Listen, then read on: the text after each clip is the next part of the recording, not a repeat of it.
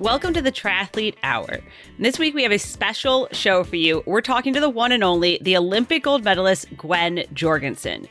As many of you probably know, after winning the Rio Games, Gwen left triathlon to pursue a marathon medal. Since having a kid, she's been training with one of the best running squads in the country, the Bowerman Track Club. And here she talks to us about why she's now focusing on the 5K and 10K for the Tokyo Olympics, how she came back from surgery last year, and the art of believing in herself, or why she doesn't read all the social media comments saying she won't succeed. If you don't know Gwen's story, she was a swimmer in college until coaches convinced her to become a runner. Then she gave up on running post-college to be an accountant until the USAT elite development head convinced her to become a triathlete. And 18 short months later, she was at the Olympics. She talks to us about what it took to go all in after that and win gold, how she was technically just on a leave of absence from her accounting job for 6 or 7 years, and why she gave it all up to pursue her love of running. Plus, if we'll ever see her back and try, and what she wants to do post-Olympics. All of that on today's episode. All right, this week we're talking to the one and only Olympic gold medalist, Gwen Jorgensen. And as a lot of our listeners know, Gwen is now trying to go for the Olympics in running, which we'll talk about in a second. But my biggest question for you is, you just got done with like a break, right? Like an off season. What did you do during your break? So I just had a break, and this was actually my first break in running where it's been like my choice. I haven't had an injury or coming back from pregnancy. So it was kind of fun. We actually, we did travel. I know it's COVID, but we traveled to see Pat's parents, who we haven't seen for a long time because of COVID. And they'd been begging us to come out.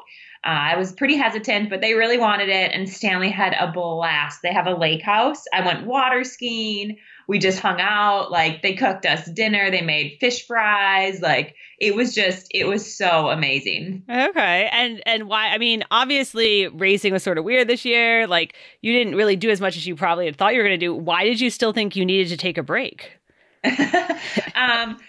I think Jerry was trying to keep this year as normal as possible. Okay. So, he thought, why would we do something completely different this year than our bodies are used to? And we actually ended the season with a bunch of Bowerman inter squad racing. So it was just our team racing. And I thought I don't need a break. But by the end, I definitely did because all the races were like 400 meters, 800 meters, definitely out of my wheelhouse.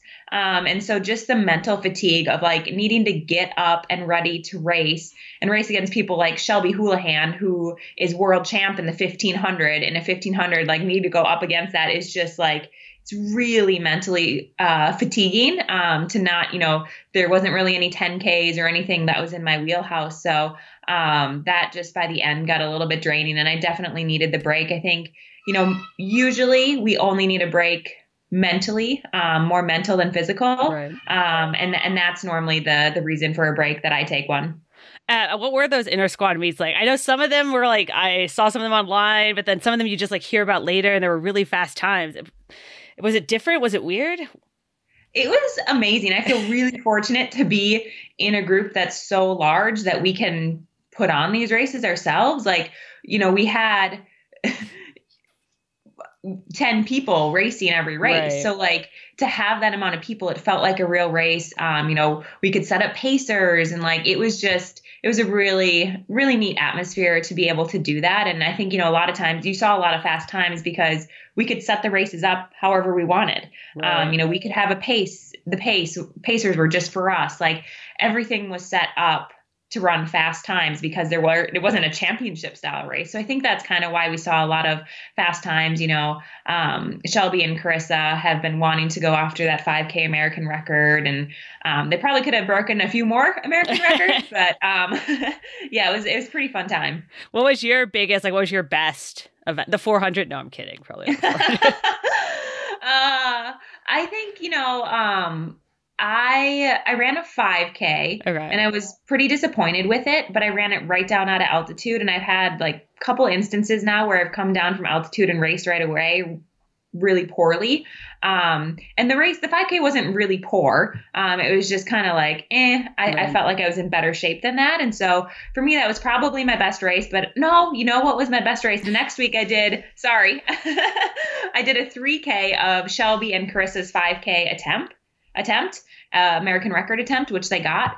And so Jerry told like me and a few other of the girls to just hang on for 3K, stop at 3K no matter what. And I went through at that pace, and it actually felt easier than the prior week doing the 5K. And there's no way I could have kept going and like finished with them. But just like, I think that was the most rewarding race that I finished feeling like super strong and confident. That's so interesting how, yeah, some weeks it feels good and some weeks it doesn't, right? Yep. Yeah. So I want to talk to you some more about running, but let's go back a little bit. And well, first off, do you still bike and swim as part of your training? Are you still secretly a triathlete here? I do not like swimming. And actually recently, Shalane just told me at the end of last season, she was like, Gwen, like you're moving way better. And I think it's because you're not in the pool getting those shoulder muscles. And I was like, yes, another excuse not to have to swim. So I actually only cross train when I need to. Okay. So like if my body's feeling tired and worn down, or like when I take a down week, a lot of times I supplement with biking instead of like double runs. So I don't really do much, but there's a tiny little bit of biking in there.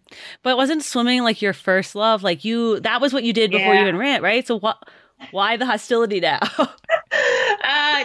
Were you a swimmer growing up, Kelly? No, but I know everybody gets really burned out. Like that's the thing. Yeah. I mean, in high school, I started competitive swimming at age 8. And in high school, I went through all this work to get special permission to use my study hall hour to swim extra in the morning. So like I was swimming from like 5 to 8 every morning and then swimming again at night. And I loved it at the time. And, my parents were very, not encouraging me to do that. They were supportive in like what I wanted to do, but they're like, wouldn't you rather like study during that time and then hang out with your friends at night? And, so yeah, I think, I put all my heart and soul into swimming in high school and then in college as well, and just was getting zero reward back. And, as well, I've just become such a baby with like, I don't want to be cold and wet. I don't know. It just doesn't sound fun. No, you don't have to convince me. It doesn't sound fun. So. But it's so interesting because obviously, swimming, like you just said, like you were so into it, and then you eventually kind of switched to running. But you had to be convinced to do that, and then you had to eventually be convinced to do triathlon, right? So it's kind of funny. It's like, how do people talk you into these things along the way? It's a question I ask myself. My college running coach, I did like 1 year in college at Madison where I swam and ran, and my running coach told me like, Gwen, you're way better at running. Just run, stop swimming. And I just looked him dead in the eyes and said, if you tell me that one more time, I'm quitting running and I'm never coming back to practice. And he was just like, never mentioned it again. So yeah, I don't know how people convinced me. A lot of time, patience, and just letting me kind of come to it on my own terms, but showing me the way. So when did you start? Because obviously, like you love running. When did you finally like start loving running? In college, for sure. I actually wanted to run professionally out of college, but I didn't start running until halfway through my junior year. Like it was halfway through outdoor season. So I really only had like 2 years of running in college, not even. And I really wanted to run professionally. And my college coach just was like, Gwen, I don't think you're good enough. And I was very much like mindset of, I'm a strong, independent woman. Like, I'm not going to live with my parents just so I can pursue this, in my head, silly dream. If I can't support myself financially, I don't want to do this. And so, I wanted to do professional running after college because I knew like I have not reached my potential. And that's been shown. Like in college, I ran 15:50 something in the 5K, and I've already run 15:10. So like there's definitely was more in there. But at the time, I just didn't feel like I was good enough to do it. That's kind of crazy. So you became an accountant instead, right? And then that's right. And then they had to convince you to try triathlon, which I know like we've all heard this story, but it is kind of funny. You didn't even want to try triathlon at all, right? Like no. I remember I did a triathlon with one of my really good high school friends, Maggie Locke, in I think it was high school. And I was just like, I don't want to do this. I hate it, but you're my really good friend. And so I'll do it with you. And I did it. And I was like, yep. really happy I did that with you, but never doing that again. And so, yeah, USA Triathlon had a recruitment program, a college recruitment program, and Barb Lindquist called me. I met her at like NCAA champs one year, and she just called me almost every week, and she was very patient. She became a mentor for me. And, we really didn't talk much about triathlon in those early days. It was just kind of, she called, checked in, and was like, how's it going? What are you doing this week? What's new? What are your struggles? And eventually she just kind of convinced me. I left college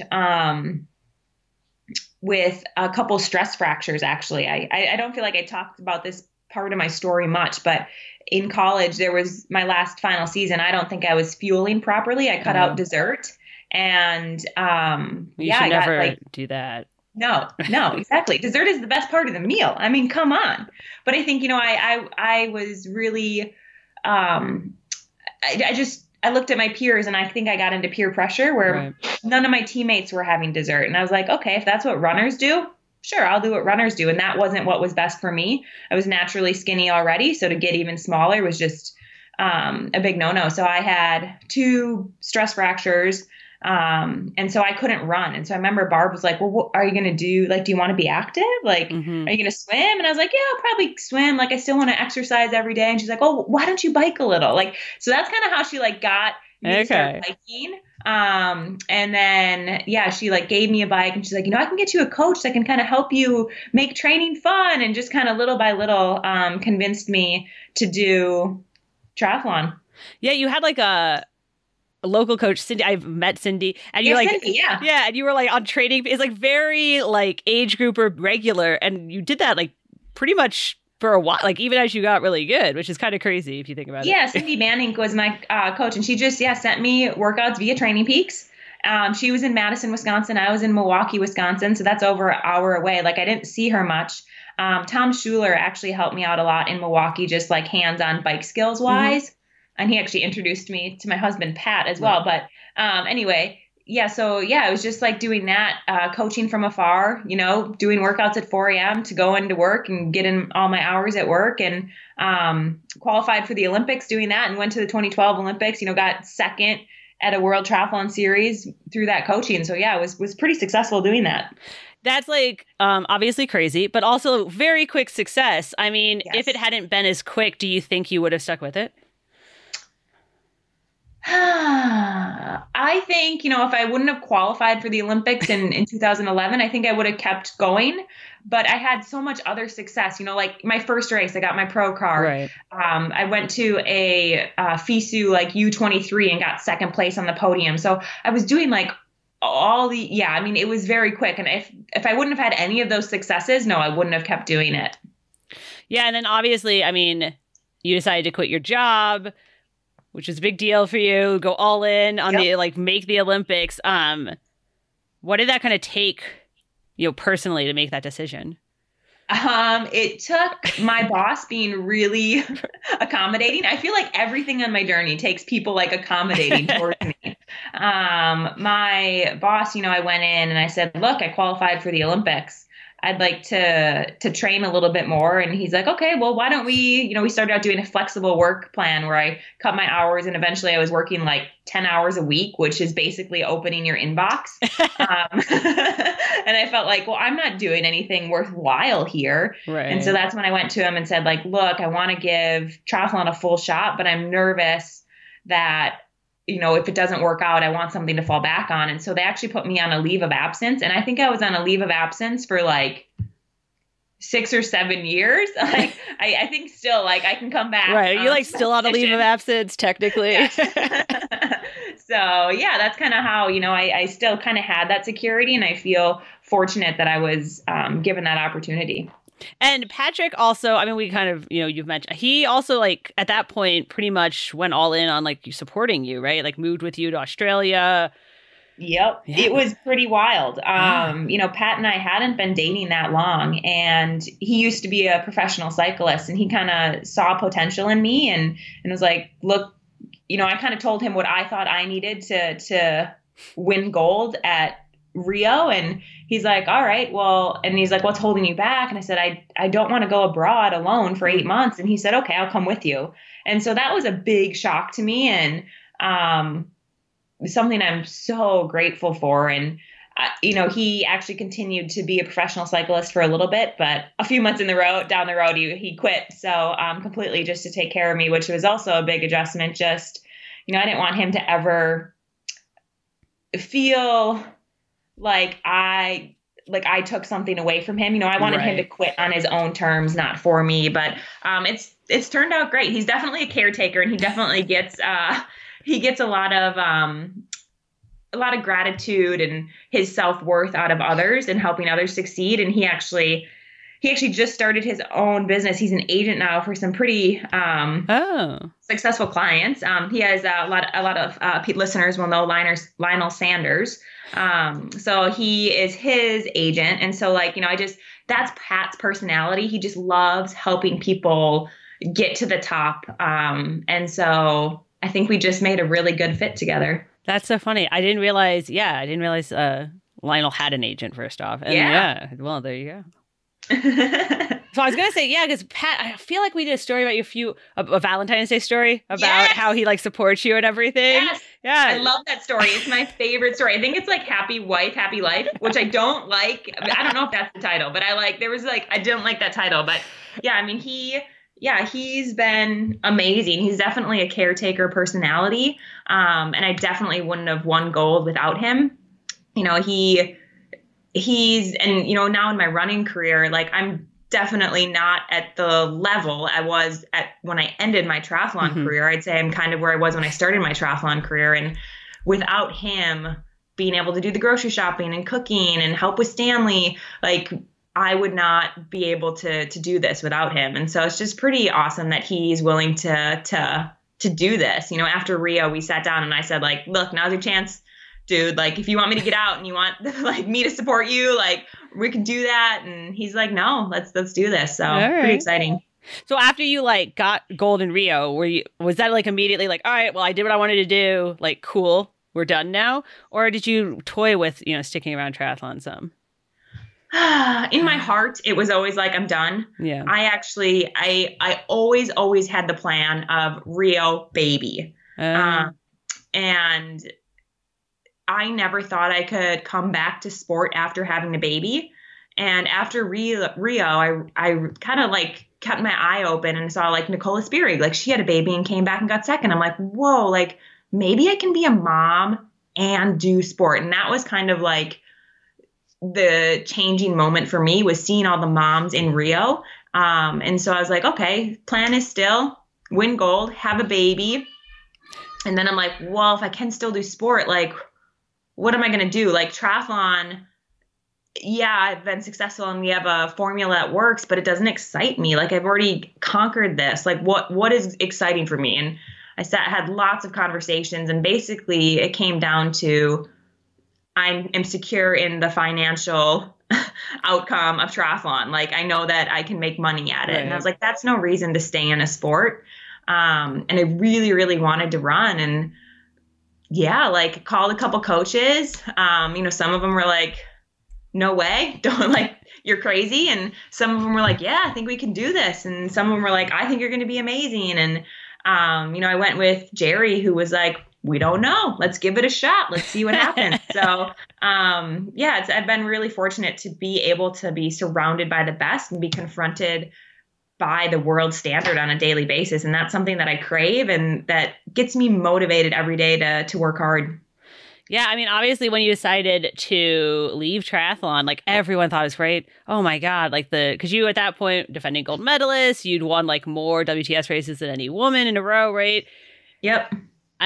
Did you read the message boards? Did you all the people No. who were no? I never read message boards, and I hate it when Pat actually does. Oh, and no. I always forget that he reads them. And every once in a while he'll be like, did you see this? And I was like, where'd you see that? And he some message board. And I'm like, get off the message boards. I'm like, no, nothing good ever comes off a message board. Nothing good. I don't know. I just one thing that I really attribute to Pat as well, that he's given me, is my security in myself. and my belief in myself. And, sport doesn't define me, and I'm really comfortable with who I am. I know that I do my best. I help out other people in the ways that I can, and I do my best, and I know how good I believe I can be. So what other people say, like, really doesn't ever get me.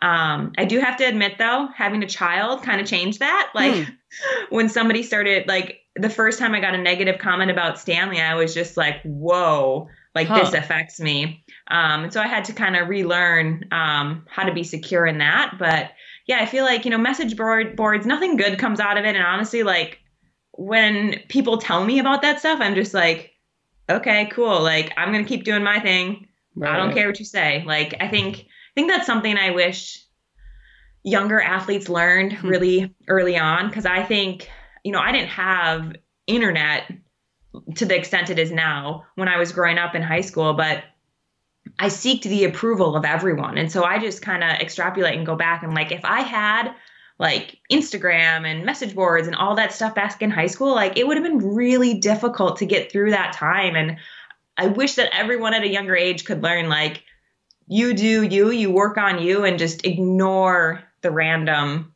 rest of the world. Right. I mean, yeah, no, the internet can be, especially the running forums can be crazy. Are the running ones worse than the triathlon ones? I think so. There's more of them. So, yeah. Yeah, so it's bound to, just by numbers, bound to be worse. But obviously, I mean, you're an accountant, you know numbers. So, like, obviously, you knew what you were capable of in triathlon, and you could look at what you had run, in the 5K, 10K, and what the, like, gold medalists were running. Yeah. Like, and you knew what that gap was, right? Like, you're smart. Oh, yes. Yeah. 100%. I mean, I think people, they think I just like said this and didn't take any consideration into it. But I talked to a lot of experts, a lot of physiologists. We looked at my VO2 max, which I get done every year. We looked at, how fast my 10K time had been improving. I did a couple like open 10Ks during my triathlon career and how much better I was getting just by training through those. And we put a lot of calculation into like whether we thought this is actually possible and if it was a reality. And I know I probably haven't done anything to prove myself yet, but I know, I've lowered my times by like in the 5K by almost a minute, right. And like, which is still not enough. But for me, like, I know what is left in me. And so that's exciting for me. Yeah. Cause I think, so first off, right, you said like, so people who don't know when, like who weren't around then, when you decided to switch, you were like, I'm going to win a gold medal in the marathon, right? Yep. And that sounded crazy to a lot of people. Yep. Why the marathon? Why not just be like, hey, I want to see how good I can be? Why make it like, that's what I'm going to do? I think because I don't care what people think. and as well, like for me, I think it's good. And I want women to know, like, it's okay to have goals and to have lofty goals and to say them out loud. Like, what's wrong with you saying your goal? Like, I come back to everyone who lines up at the Olympic trials marathon, everyone wants to make the team. I don't care if everyone's saying that. Everyone wants to make that team. Everyone that's lining up. And then when you make the Olympic team, like everybody wants to medal and not everyone is saying that out loud, but that is always the ultimate goal. And so I don't know. I just feel like why should I have to hide that? And you know what? Like I didn't accomplish that goal. I was injured. I couldn't make the Olympic trials and the marathon. I missed that opportunity and changed my goals. And that's okay. And I think that's also a great lesson, like set lofty goals. And I think there's nothing wrong with setting lofty goals. And then you set all these process smaller goals along the way, and you're going to have to sometimes make adjustments, and that's okay. And I think that's a good lesson for people to learn. Yeah, so you ended up having surgery for, I mean, there's a fancy term for it, you can tell me, but like a bone spur on the back of your foot. And so you didn't run the marathon trials back in February and decided to switch to track instead. At what point did you kind of make that call, like know that was in the cards? Yeah, so I was very scared of having surgery. My Hagelman's deformity, that's what it's called, started when I was pregnant because my feet swelled up and I was wearing shoes that were too small and then just a lot of things. And it started then, and I was able to get through all my training until the Chicago Marathon. And after that, I just couldn't come back. I tried PRP. I tried, complete rest. I tried all these different things and nothing worked. And I was like, well, I know I can't accomplish any goals the way I am. So it's either surgery or like quit. And so I was like, I'll get surgery, which is always risky because you can always, you might not come out the other end, but I got it. And in that return back, I never looked at a calendar. Okay. And that was, I think, really a blessing. But, if I would have looked at a calendar, I think I would have rushed it to make the trials. But Patrick and I would always, if he'd tell me the date, I'd be like, don't tell me what the date is. Like, so did you literally, I did not know what month it was. I was just like, I do not want to know. Like, don't show me any calendars. Like, just tell me if I have an appointment on a Monday or, whatever. All right. So you didn't know what day it was for a couple months there. Yes. It was, which sounds ridiculous, but for me, that's what I needed to fully listen to my body. I didn't want to set this arbitrary guideline of I need to be ready on February 29th to run the trials. And so I just let my body come back. And, I was actually healthy and doing workouts by February 29th, but I wasn't doing marathon miles. And, if I would have done that, maybe I would have come back with an issue. And I just know now I'm healthy and I'm able to hit these track workouts. And, when I think it was like a month out from the Olympic trials and the marathon. And I talked to Jerry and just said, what do you think? And he's like, I thought all around you should do the track instead of the marathon, but you got to like what you're doing. And if you like the marathon, that's what you're going to do. So like, do you like track? Like, what do you like to do? And I was like, I just want to run. So, okay. So like that was a really easy transition for me. Are you still, is the plan still to come to the marathon down the road? I really want to, but it's difficult now with the Olympics being postponed another year, just because I'm getting older and I do want another child. And I don't think I can have a child and come back to sport a second time. It just was emotionally really, really difficult for me. And so, yeah, I think I'm up against a time clock. Right. And so I would like to do marathons, but I think, as well, like I would need a couple years of track and I do want to go more than just this year. So I don't know, like maybe I do track this year and then do 1 year of marathoning, but that's just not a lot of time to marathon. And I think I've realized like to be a good marathoner, you need the years of miles in your legs. And that's something that I'm working on now in the track, which is kind of exciting. Who knows? Maybe I'll have a child and come back and do marathons. Who knows? Why was it so it's just like the emotional of like coming back post-pregnancy or of leaving Stanley with Pat, or like what was so hard? It was, I think a lot of it was like I said emotionally, but it was like an emotional physical tie. So like I breastfed and I felt like, breastfeeding took a lot out of my training. I cannot tell you how many calories I was eating when I was breastfeeding and training. Like it was absurd. And, I'd come home from training and Stanley would eat first. So I'd feed him and then I'd have lunch. So like normally I come home, Pat has dinner on the table, I recover, I get my food in right away, like everything's awesome. But, I'd come home, I'd have to feed Stan for half an hour and then put him to bed. And then I'd, 2 hours later and I haven't eaten lunch after a hard workout. Right. And it took this big toll on me. And then emotionally, I just felt like I can't stop breastfeeding because that's what my child needs. But I know I'm also not doing everything I can as a professional athlete to be my best.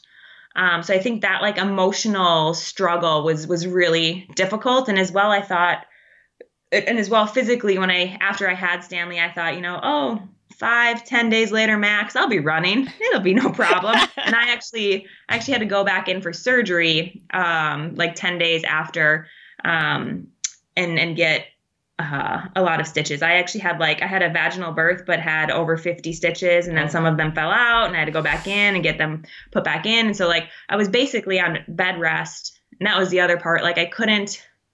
I didn't leave my bed and I didn't play with Stanley. I only touched him when I was feeding him because I was so weak for the first 3 weeks. And I think that was just really hard. Yeah, I could see that. Yeah. I think it's very, obviously more and more athletes are having kids and coming back. And so we're learning more and more, but it's still such a, we don't know kind of space. Yeah. Yeah. All right. But you, obviously you did come back, you eased back into training. Are you back to full load now, more or less? Obviously after the surgery last year and back. Yeah, and I think, that's the other thing, like taking the break this year, Hmm. I took 2 weeks off and people are going to say this isn't off, but in my head, when you're used to running over 100 miles a week, my 2 off weeks were that I think I ran twice the first week for like 15, 20 minutes and twice the second week for 20, 25 minutes. Um, and for me, that was off. I mean, that's like a Right. huge difference, but, um, I took those 2 weeks off and then didn't really like kind of slowly, gradually build back up the next 4 weeks and then joined back the crew. And I was surprised, like I went like right back into training, Hmm. like, and just to like remember how I had to come back after pregnancy, how I had to come back after surgery. Like it's so slow. You're doing run walks, like the workouts don't progress. Like, so I think, that going through that this year, like being healthy and taking a break and coming back, I was like, oh man, like to go back to another one of those long comebacks is just really hard. Yeah, then you're like, oh, this was so much better. Let's talk about Yeah. like so the group. I mean, you've mentioned it a few times. So Bowerman Track Club, led by Jerry Shoemaker, but you also, I mean, you guys have what is it, 10 women who are like all American record holders, world champions. Like it's Yeah. crazy, right? Yeah. I mean, I think there's 12 of us now. We just added a couple, but Okay. yeah, I mean, I am training with literally like world champs, world medalists, American record holders, the best of the best, the cream of the top. It's incredible. And I think it could be intimidating, but for me, I love it and I thrive in it. And last year at the end of the season, I really felt like that was the first time you can help a group, like the group Mhm. atmosphere, you can help them, people emotionally, you can help people in workouts. And I felt like I hadn't been able to help anyone and push anyone physically in a workout until this past season. And so that was really exciting for me, and something that I'm just so excited to build upon. Does it ever get? I mean, everyone's trying to go after the same Olympic spots, the same. You know what I mean? Does it Yep. ever Yep. get competitive? Is it like weird? They the Bowerman Track Club does such a good job. And I think, like when I was in triathlon, um, Jamie, my triathlon coach, he didn't want too many people from the same country Hmm. because he didn't want people fighting against those three Olympic spots. And here, you come in and you have, there's like five of the top Americans in the same group in the same event. And I could see how that could be a problem. But I think when Sarah Hall just had a tweet and I was like, that's exactly it. She just posted something. It was like, when you're confident in yourself, you're not like insecure about others doing well and you can congratulate them or something to that effect. And I'm like, yes, that's exactly it. And I feel like that's kind of how our group is. Like Okay. we're confident in our abilities and, every day, every training practice isn't a race. And like when you realize that and you realize like this is to get better, this isn't a race. That's how you improve. And that's kind of how you just like keep it in your wheelhouse. Hmm. Yeah, it's interesting. What does a regular week look like? Like, do you guys do all your practices together, or do you do some things on your own, or? Yep. So with COVID, it's a little bit different now. We used to do like all our gym sessions all together, but we don't do that anymore. But we do still run together.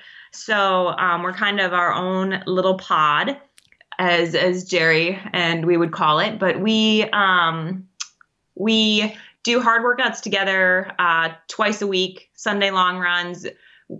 We like when we're in Portland, Sunday long run, sometimes we split up into two groups. Some people want to go hilly, some people want to go flats. And then the other easy runs, we normally meet for those as well, but in smaller groups, like groups of 2 or 3.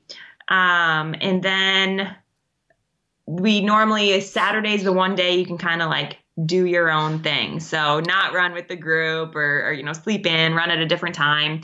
But then when we go to altitude, like it's literally every day. Yeah, we run everything together all the time. But Right. sometimes we split up into groups. Like if somebody's tired and somebody else is tired, you just kind of split up. Right, like you said, today was you're on your own day. So you had your nap scheduled from 2 to 4 I today. did. But that's every day. Okay. That's not just Saturdays. That's an everyday thing. So I guess I forgot, like in Portland, not when we're at altitude, but in Portland for double runs, everyone's always on your own and kind of solo. And sometimes like some of my teammates have partners who run with them and sometimes like, oh man, I wish Pat could run with me. But it's also good for me to learn how to run solo. I think that's a good skill to know. Yeah, spend some time by yourself, right? Yeah. How is this year different? I mean, you kind of like, obviously, I mean, a lot of the pro athletes have made these little like training pod groups where they're all together. But you guys also didn't have like, was it totally different this year? Or was it mostly the same, actually? It was actually kind of relatively the same, you know, with just different precautions. And I actually loved this year. I just think I needed maybe that extra year post-surgery. But, you know, we went to altitude to Park City in, I don't know what month it was, a couple months ago. Yeah. And so, you know, we went to altitude, we did altitude training, we came down, we did those inter squad racing, which is way different. Like we raced way more than we normally would, just because we could. And basically it's either doing these inter squad meets and getting some times or running fast at practice with Jerry on the time, you know, on the stopwatch, like, so might as well make it a race. And so, yeah, I think, this year, you know, there was a period of time before we went to altitude when COVID first hit that we split up into smaller pods. There was only like 2 or 3 of us per group going to different tracks all around Portland. So we did do that up until altitude. And then when we got to altitude, we all kind of made one bigger pod.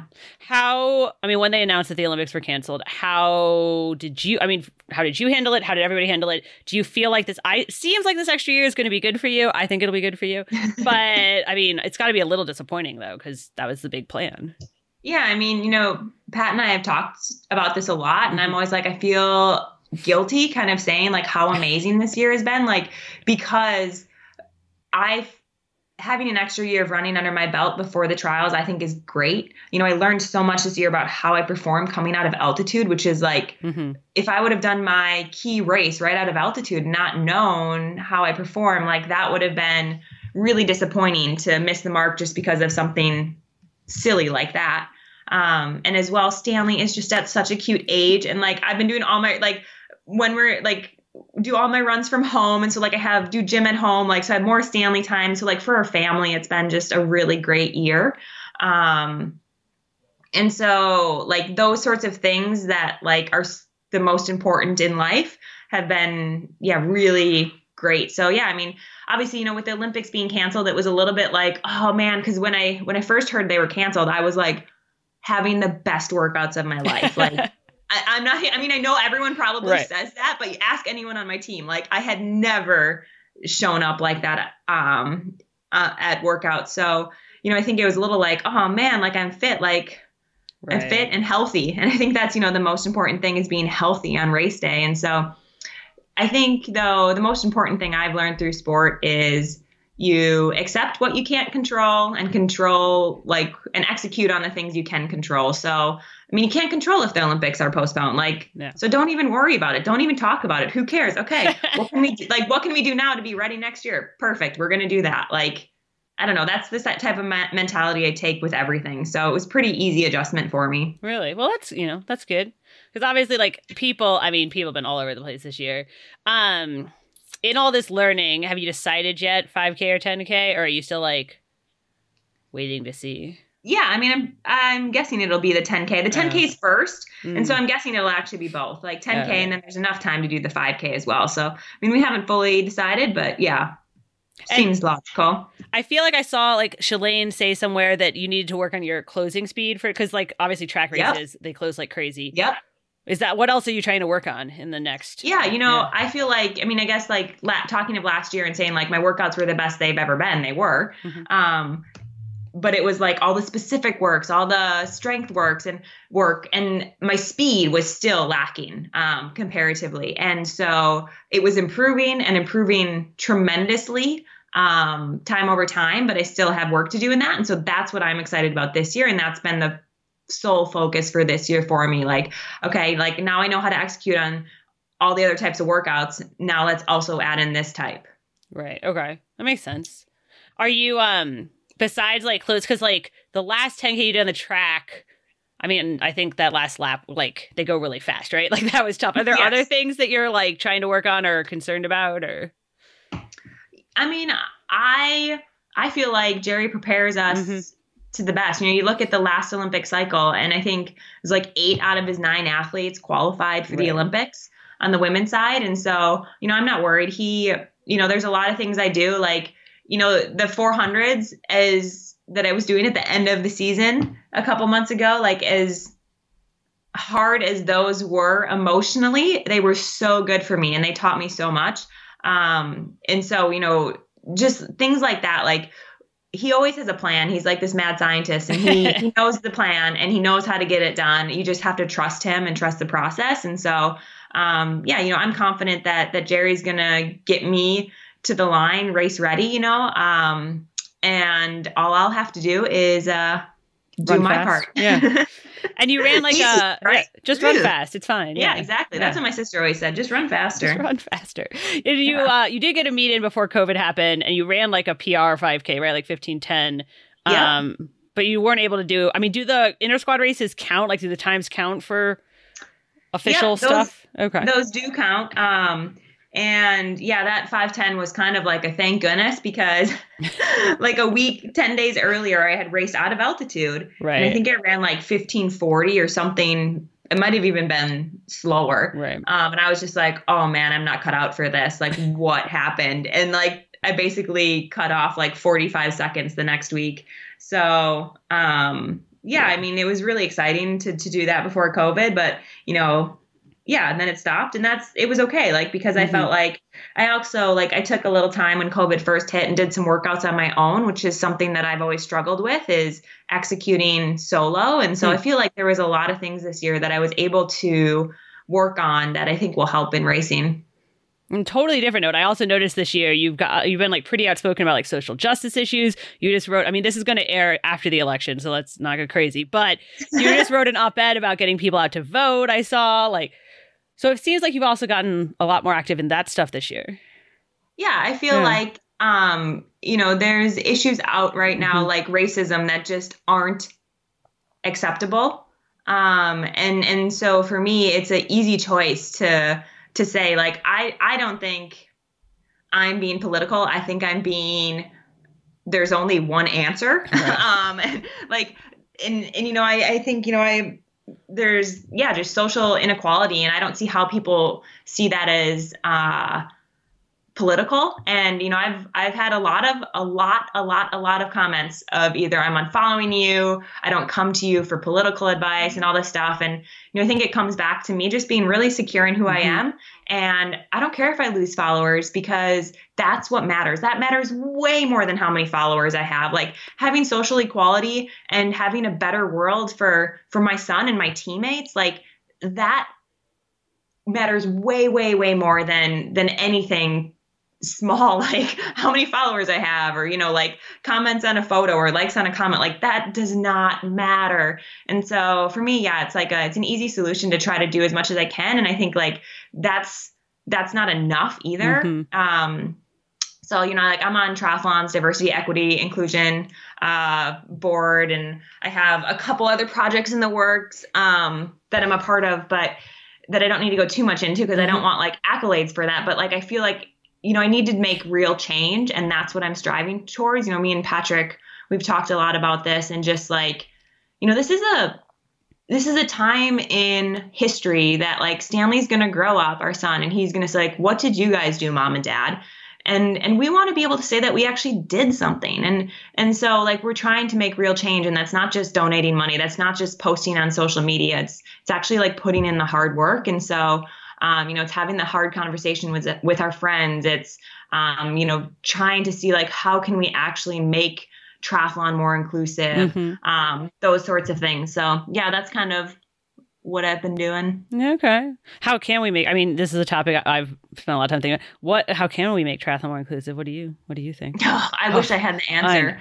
I've talked to a lot of different groups, and initially I was like, I'm going to start my own thing in inner city. And I realized like, no, like there are groups out there that have Black and brown coaches and athletes and already established. And so like, I'm putting my energy into that and asking them like, what do you guys need? I've found a lot. I've been shocked at the triathlon world of how I'd call it racist, how racist some people are, and the racism that triathletes experience at races. And that has been just so hard for me emotionally to accept, because triathlon gave me so much as a sport, and to think that it's can have this negativity is something that's been super difficult. So, I have a few friends. One of them is actually a fan who's a Black woman, and she just like, she said she explained how I changed her life, but she honestly changed mine. And it's the only fan that I like have her phone number, and we like talk to each other every once in a while. Like, it's weird, but we just have had a connection. And so like, I talk to her about like, what does she experience and what does she think? And just try to like go to people and ask them. A lot of people think it's the swimming access, but if you look at like inner city places, there's pool access. And so that's not the issue. It's like getting people there, teaching them how to swim. And, just basically like, how do we get them to participate? And a lot of people will take different approaches. Some people believe it, start with the kids. Some say, well, if the parents aren't doing it, the kids won't be able to get there. So it's like, start with the parents or make it a family thing. So I don't know, just doing, I'm talking a lot. I don't have a solution for you. I think if there was a solution, it would all be fixed, right? Because I know. I'm realizing not everyone, but the majority of people want social equality. Yeah, I mean, we have a story I'm going to plug in our magazine right now. 3 Black women triathletes who are all like fucking amazing people, wrote about what they see as the obstacles. And it's a lot of, welcoming, like you have to actively break down barriers and welcome people. So, but it sounds like you still care a lot about triathlon. It sounds like we're going to see you back someday.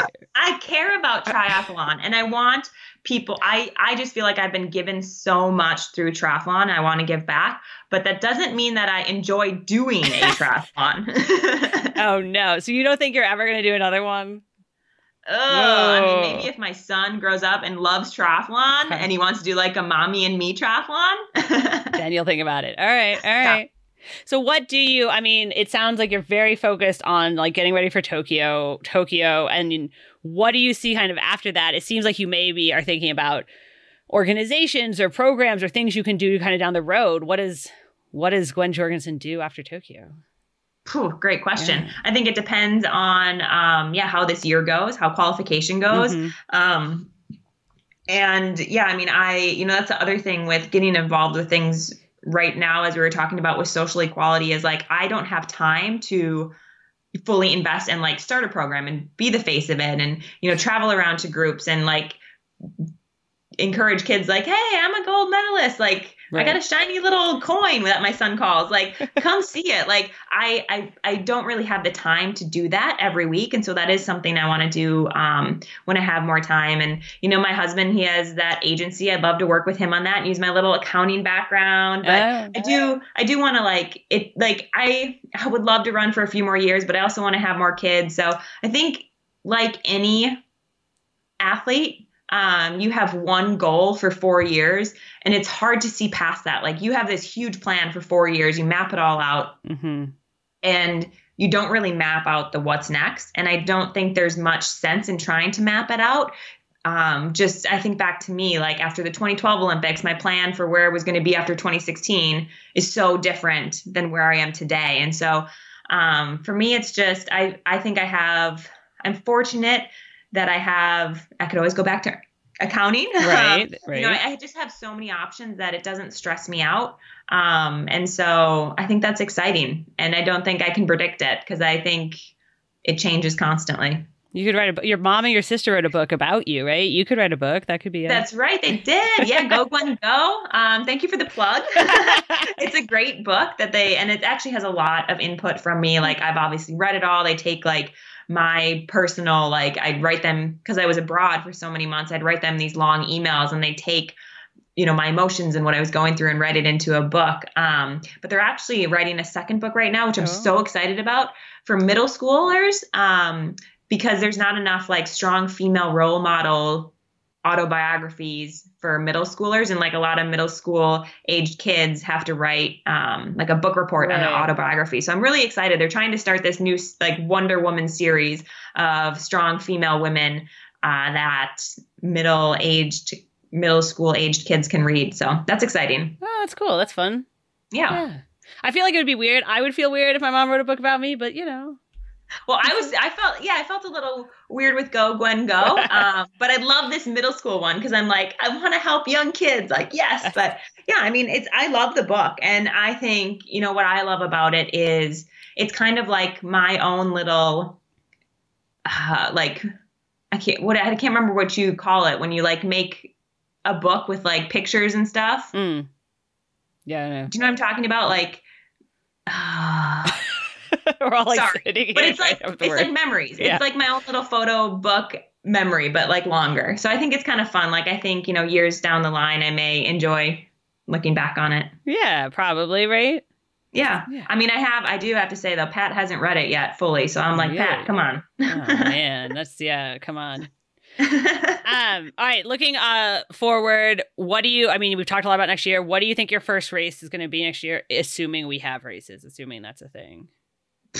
Yeah. I have no idea. That's too, no I mean, idea. with Jerry in particular, we normally don't know our first race until I'm not even joking. My first 2 races, like back, the last 2 times I came back, I was told like a Tuesday and the race was Friday.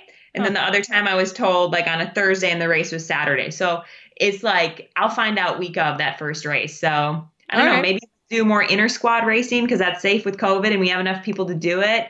Maybe we'll do, I don't really foresee like indoor season happening. So maybe some road races. I don't really know what's next. That's gotta be like a kind of stressful way to live. You like show up and you don't know if you have a race this weekend or not. Well, I mean, not quite. I mean, I know I'm not fit enough to race this week, so I know I'm safe at least for this upcoming week. Well, that's good. That's good. And usually we kind of end with a would you rather. I think I don't know the answer to this, but I'm going to ask you, would you rather run a 5K, a 10K, or a marathon? Right now? Well, yeah. I mean, you can, or next year.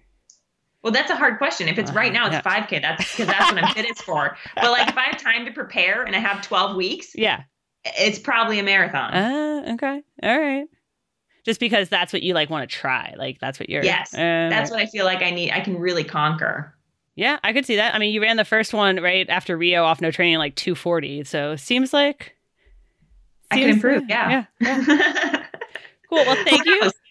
Thank you so much for talking to us and for all of the insight, and good luck next year. Well, when are the Olympic trials? In April, May? June. All right. Yes. I'll give it my best. Thank you for chatting. All right. Thanks. Thanks to Gwen for chatting on a Saturday, and thanks to all of you for listening. Don't forget to subscribe wherever you get your podcasts. Keep training and keep listening.